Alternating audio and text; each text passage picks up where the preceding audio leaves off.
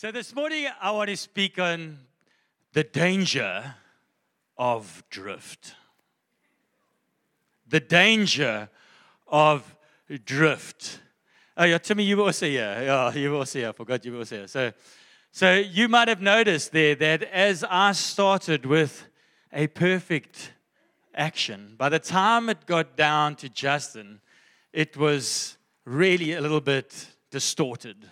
It wasn't really exactly what I had done. And I could have probably made it more complicated. It was quite a simple motion.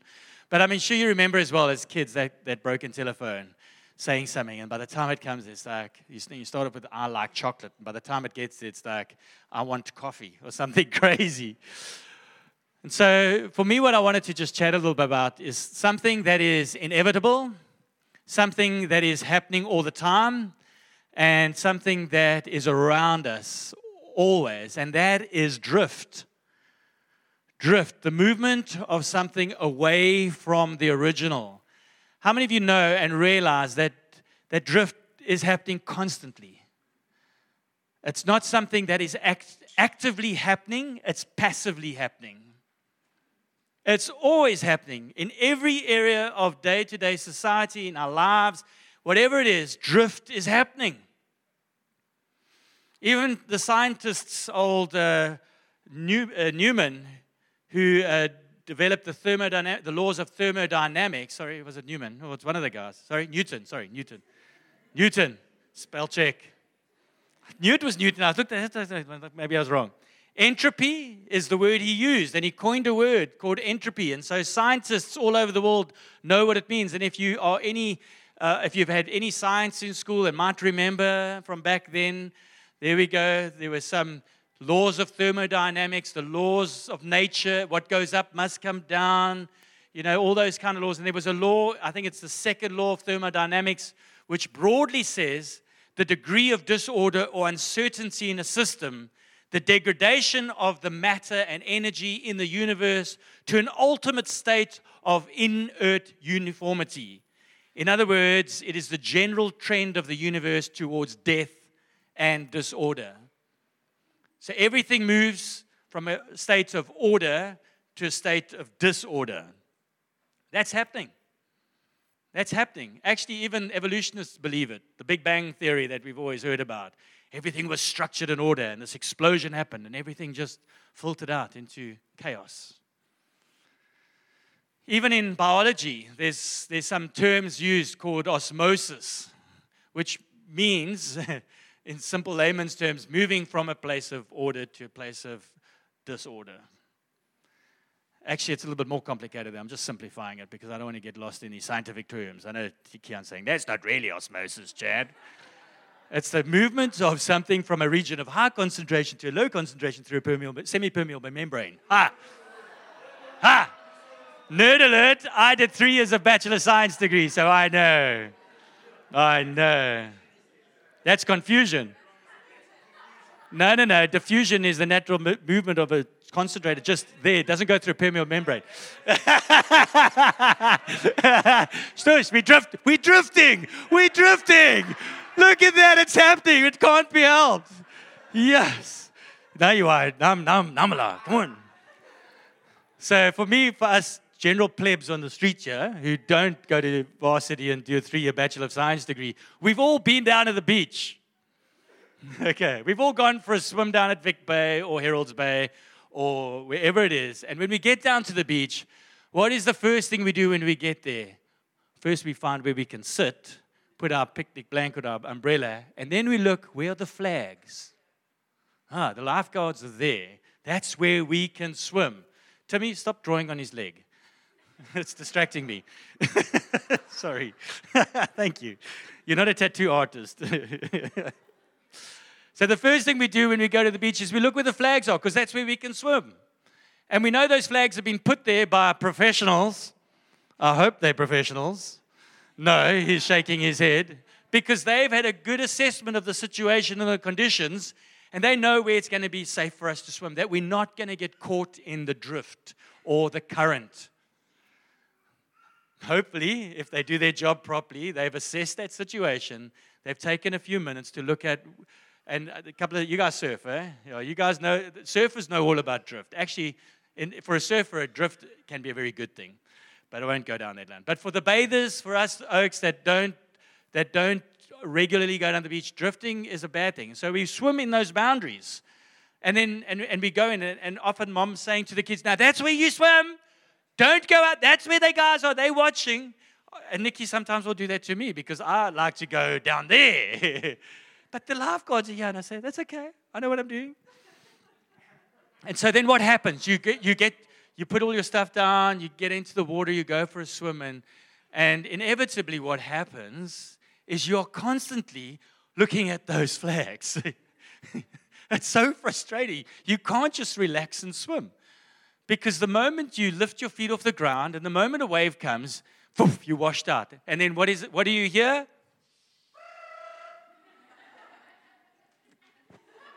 You see that arm come out and there's people screaming and shouting, you get in between the flags, get in between the flags. Am I the only one experiencing this? No. We've all seen it. We've all experienced it from some point that you go for a swim and you can't just relax because that drift, especially at Herald's, man, yeah, that's wuss. And on a day when the banks are right and the things are happening, the conditions, the banks terminology, yeah? When the conditions or the sand is built up in a certain way or whatever it is, the swell, that current or the rip or the drift, same thing, can be pulling quite strong that you can literally get in here and within 10 seconds, you're that side, 40 meters down, and you are having to hold, I remember we took Jenna for a swim one day. Sorry, Jenna. Can I use you as an example? We went to what was both Nick's and Jen. We went down to Vic Bay, went for a swim, and we were so keen to have a swim, and the next thing, this rip was there. The next thing, there was Jenna. She got out the water. That was hectic. Both her and Nick's were like holding on to each other, holding their costumes on. And it was chaos. It's like, okay, is everything still where it should be kind of thing. It was nuts. It was chaos. And we've all experienced that. Or is it just me? No, we have. Come on, you guys look at me. You all do it. You all done it. So drift is it's a crazy thing. And it can be incredibly dangerous. Incredibly dangerous. I remember as living in Cape Town a couple of years ago, there was a massive storm. One of those typical winter storms that hits Cape Town. And there was a boat just moored about maybe between Table Bay Beach and Robben Island. It was moored there. The southwest of the northwester blew great gales. Our windows rattled. The rain came in under every nook and cranny kind of thing. And that morning I took a drive to work, and there was this massive oil tanker wedged on the beach. You remember that, eh, Dan? The Selly. The Selly.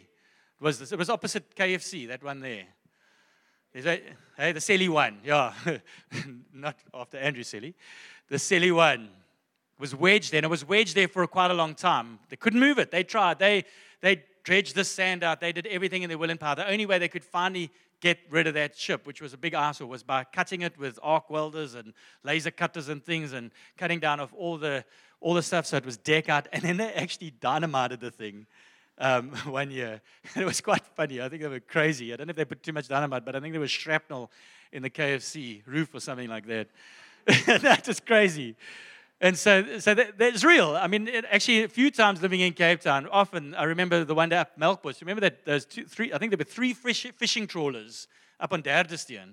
So a little spot between Melkbos and Tableview. 3 fishing trawlers lodged up on the beach. And the only way they could get rid of the one fishing trawler was by actually pulling it up onto the beach, onto the road, on massive trucks, all the way back to the harbor. I think they couldn't get it off. They didn't want to cut it up because it was worth a lot of money. It was cheaper for them to tow it off. And so that's drift. It's dangerous. It happens. It's happening all the time. And how many of you realize and know that actually it's happening to us as well? It's happening. As we sit here, drift is happening. As we go into our homes, as we go into our schools and our marketplace, the drift is happening. And it's not so much of a drift of how thin I was at the age of 30 to this little rounder figure at the age of 49. But there's a spiritual drift that's happening. There's a spiritual drift that's happening. And we see it in the Bible, actually, as well. We see it in the Bible. There's a couple of examples that I want to just raise your attention to of situations when men and entire nations drifted from the Lord. And how many of you know who I'm speaking about specifically? Israel. And at the whole Old Testament, we read through the entire journey of the Israelites. They were constantly drifting from the Word of God. They were constantly drifting from what He was telling them. There was this constant shift. They would come back and just they would degrade, and they would come back, and so much so that God actually would often get them taken out, and they would get shipped off to captivity until they found Him again, and then they'd come back again. It's constantly happening amongst the Israelites, this constant drift from the laws, this constant drift. Even as they traveled from Egypt to the promised land, there was this constant pull back to the old. Like it wasn't even something they were consciously doing, I don't believe. There's another important individual in the Bible that I think who really drifted from God, and that's King Solomon. How many of you know King Solomon? We all know who King Solomon is. He's an incredible king that led Israel for many years. He was King David. We should know who King David is. He was man after God's heart. But King Solomon was his son who actually built the temple and was known for this incredible amount of knowledge and wisdom that he had, that the Lord had actually given him. And if we read the account in Second Chronicles, I looked at it briefly. I can't remember where it was, but it's in Chronicles and Kings. If you look in those 4 books, somewhere around about there. First Kings, Second Chronicles. Thank you, Noah. Look at that. If you look at the accounts of King Solomon and how when God appeared to him twice.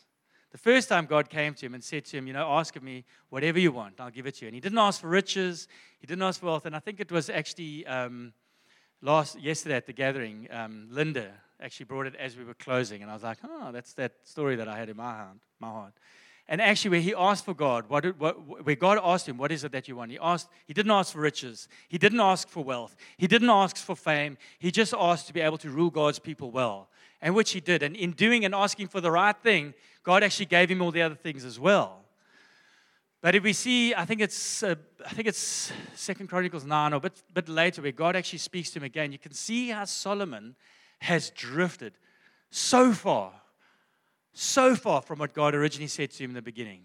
And actually, God said to him, if you hold my commandments, if you do all these things, if you keep to my precepts, if you keep to all these things, I will bless you. And for a season, Solomon did. But there's a point where suddenly the Queen of Egypt looked attractive, and he knew that he needed to, improve relations with the neighboring countries. And so he married her and actually brought her into Israel. He actually built her a home that wasn't in his area, because he knew that they shouldn't really be married according to God's rules and laws, because God had been quite specific about who the Jewish people should marry, and he chose to marry outside of it. And then we see this, and so if we read the book, and I don't want to go into too much detail, but if we see this slippery slide of Solomon, that actually by the time he died, I don't even know if he's in heaven. Like really. I think there's some theologians that look at his life and go, he had slipped so far, had drifted so far from God, so far from these things of God, that there's good question, actually, will we one day meet him and talk to him in heaven one day, kind of thing. That actually he just really, really drifted so far.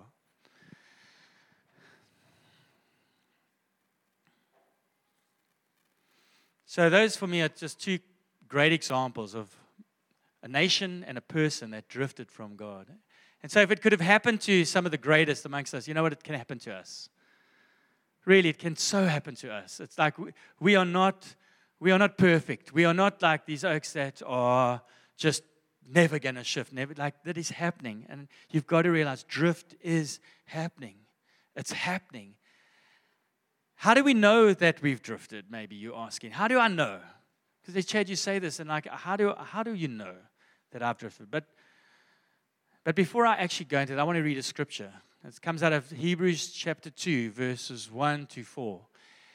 And this is a message from the author, and I think it's Paul, correct? I think there's a bit of, not really sure who wrote the book of Hebrews, but it's more than likely it was Paul. And he's talking to the church. He's talking to those that have come to faith. He's coming to the believers. He's coming to you and me. And he's saying, therefore, we must pay much closer attention to what we have heard. And what had they heard? What had they heard? They'd heard the message of Jesus Christ. They'd heard the message, the gospel, that he came to save them from their sins. That he had come. That was the message, that Jesus had come to restore man to God. He'd come to reconcile man to God. And we heard that even yesterday. We are a people who believe in a message of reconciliation and restoration. That was the message they had heard. Lest we drift away from it. Pay close attention to this message. Don't forget. What does it mean to pay close attention? Anyone know? It means to pay close attention, to fix your gaze, look at it, stare at it, don't lose it, don't forget it. Pay close attention. Lest you drift away from it. So drift is happening.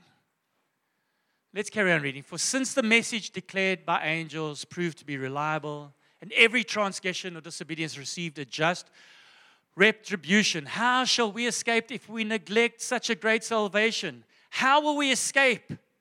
How will we escape if we forget this message of reconciliation? If we neglect it, if we drift away from it? There's a warning here, church. There's a warning. Hold on. Stay firm. Don't forget your faith. Don't forget what Jesus did for you on the cross.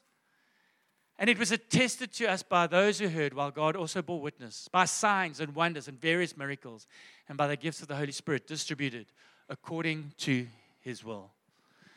Church, drift is happening, and we need to be aware of it, and we must not neglect our salvation. We must not neglect the things that Christ has called us to. We must not neglect his bride. We must pay close attention to one another. Pay close attention to one another. That is, we are the bride of Christ. We are the precious, beautiful bride of Christ. We are being prepared for that wedding day when we will come into the presence of the King and we will be united in him. We will be united in him. We need to pay close attention. And it is my heart as an elder, as one of these guys, I know that not one of you would ever drift away. It is the hardest thing when guys do drift away. It breaks my heart. As a pastor, someone who has a pastor's heart. And a pastor is someone who shepherds the sheep. He looks after, he takes care of their needs. And when one of us decides, or drifts away because of things, and I'll look at what those things could be right now, it breaks our heart. And so what are the signs? Let's have a look firstly. What are the signs of drifting away? Well, one of the things is often you lose your joy. Suddenly, you're not excited about coming to church anymore. So it's a mission.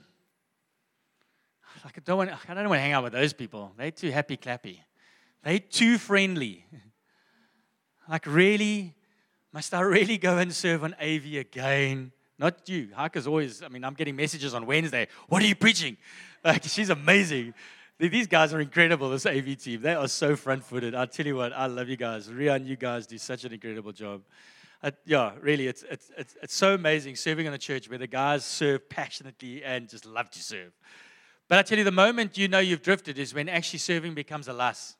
You know what? Sorry, that's a slang word for me. Is there a good English abbreviation for that? A draw. A chore. It's a burden. That's when you know you've drifted. You lose your joy. Then you know what happens next is you become critical. He's like, always asked me to come and serve. Can't they find someone else? Does it always have to be me? Like, come on. Who does this roster anyway?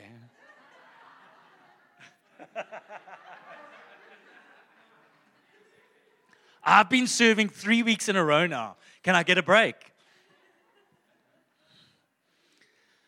Yes. Who left this toilet in a mess? Who's that person that cleans here? Don't they do a proper job? criticalness creeps in. We're drifting. That Chad, he can't preach. He's like, that, he doesn't know what he's on about. Did you see his hair? Hey? Yes. His daughter. Yes. She's pretty cool. But him. Yeah. Hang on.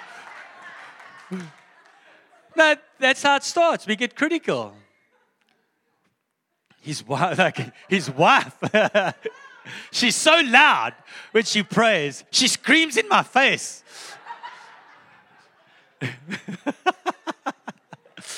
I never get invited for supper by those elders. I haven't been in their home since we've been in the church. Chad's never invited us for dinner. Invite yourself. We get critical. We get cynical. We find faults. Am I speaking the truth? I think we're all laughing here with nervous laughter because we actually know I'm hitting it. I'm hitting it. We drift when we make excuses and we find other things more important than gathering together. Coming together was one of the highest priorities of the New Testament church. It was the highest priority. And I'm telling you now, I think we don't have an inch of what it was like and what it should be like, and I think what Jesus died for. We come together on a Sunday and a Wednesday, and we think that's too much. They were meeting every day in one another's homes. Every single day. And they weren't just having cook and tear. They were praying. They were worshiping. They were ministering unto Jesus. It was not a chore. It was not a lust. Honestly, we have drifted. The Western church has drifted from what it was intended to be. Jesus died for church. And I said to the guys last week Sunday, I'm more and more convinced that Jesus did not, more and more convinced. I know I was convinced before, but I'm more and more convinced that we were not designed to do this thing of Christianity alone. Thinking that a Sunday and a Wednesday is good enough for your walk with God is a lie. You're deceived. I'm sorry. I'm going to just put it out there. We need each other so much. We need each other. And Scripture shows it. So we make excuses. We've drifted. We're quick to make excuses. Family crises, family commitments are always suddenly, no, I've got that thing on. Suddenly that's more important.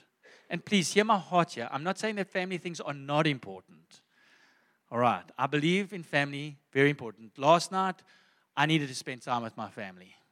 We have had a crazy week, and if I did another thing, and actually one of the guys phoned me and asked me, can we have a coffee? And I actually had to say, but I'm sorry, I'm not available tonight.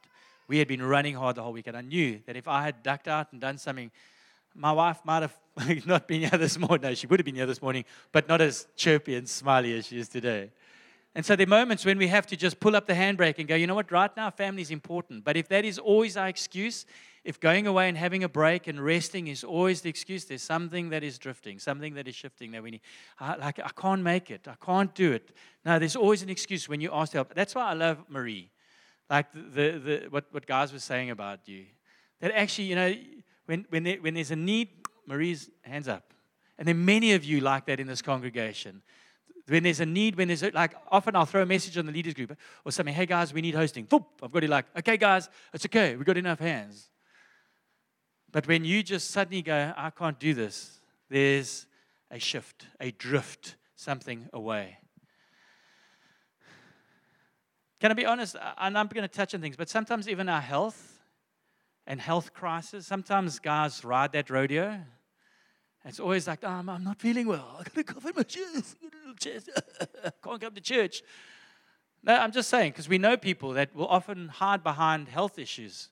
And actually, it's a sign of drifting. Don't. You know why I say don't? Because what happens when you drift away from these things and you make all these excuses, compromise creeps in. Compromise creeps in. I know they won't mind me using them, but I love the fact that Roy and Dawn are with us here because they moved from Hermanus to Knysna and they couldn't find a church to get started into. And I know that if they had just said, we love this lifestyle estate, it's so lovely. I tell you, if they'd stayed there, I would really wonder where you would be today with the Lord. Actually, part of, I keep on saying, I'm convinced God used all those land height levels that were incorrect to get you here so you could be slotted into family. Because it was hard driving through from Nazda every day, and for them, they felt there wasn't a church that they could give themselves to in Nazda. But they're here with us now, and they're counting, they're part of the kingdom, they're loving on you guys. Compromise creeps in when we shift, when we drift. Be aware. Quickly, I'm running out of time now. How do we stop the drift? Because there is a way. There is a way. Where are your feet planted, firstly? I would say that. On solid ground. When we're in the water and when we're getting pulled by those currents, the only way that we can fight that current is by letting our feet be planted on the ground. And then we need to look where that flag is, and we need to walk. If you lift your legs up and you're not on solid ground, you're going to drift. If you don't look where the flag is, if you can't see where it is, you're not going to land up at your destination. Two very important things. Make sure your feet are planted on a solid ground. That's what I think the writer was saying. Make sure that you don't drift from these truths. Make sure that you don't neglect the word, the scripture. Actually, in some of the Proverbs and even in Joshua as well, it talks about that we shouldn't neglect the word. We shouldn't neglect these things. The relationship with Jesus. He is our solid rock. When we are planted on the rock of Jesus, we won't drift. When we are rooted in Him, we won't drift. Stay rooted in Him, church. Stay rooted, stay grounded in Him, because as that story says, when the seas will come, I shared it about 3 weeks ago about being a doer and not just a hearer. But when our feet are planted on the rock of Jesus, the storms will come. The drift will happen around us, and we will stand planted. Are we rooted? So be careful, and we need to pay close attention. 1 Peter 5 says this, be sober-minded, be watchful. Hebrews chapter 12:2. Sorry, I'm just going to run through them because I'm talking too much now. Let us keep, this one, Hebrews 12:2. Let us keep our eyes fixed on Jesus, on whom our faith depends from beginning to the end.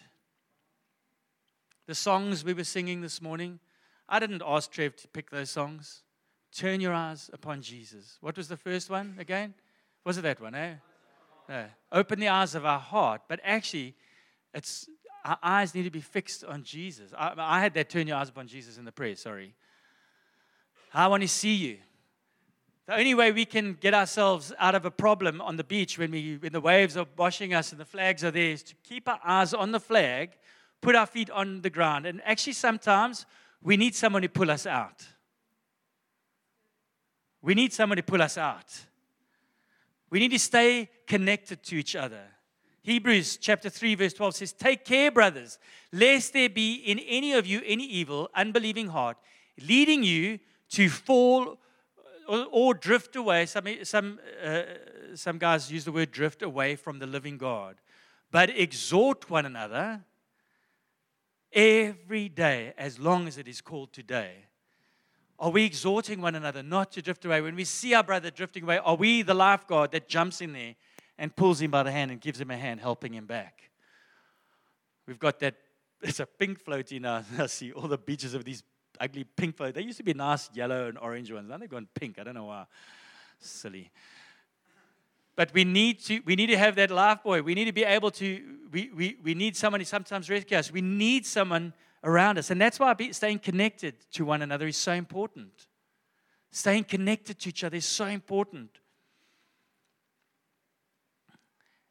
And I had this beautiful picture as well. I saw this picture of it. We know the scripture in Hebrews 6. It says we have an anchor for our soul. We always use that, our hope. It's an anchor. Like it holds us fast. And you know what? The chain of that anchor is so important as well. Because if any of you have ever done any boating in anywhere, the anchor has got an eye on the end of it. And if you just attach rope to that anchor, it's going to pull it up very easily. It needs a chain to actually hold that eye down so that it's a bit of play. So as the waves knock the boat, that the chain lifts and it falls. And it lifts and it falls, but the anchor still stays in place. And so as I was thinking about that picture, I actually said, Jesus is our anchor. He is the anchor. But it's these links are you and me, connected to Him.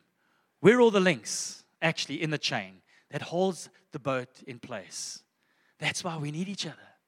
That's why we need to be in fellowship. That's why we need to be connected so that It helps that anchor stay. And I'm not saying Jesus doesn't need us, but he actually wants us. He wants us to be connected together. And I'm going, hey, that's not mine. It's fine.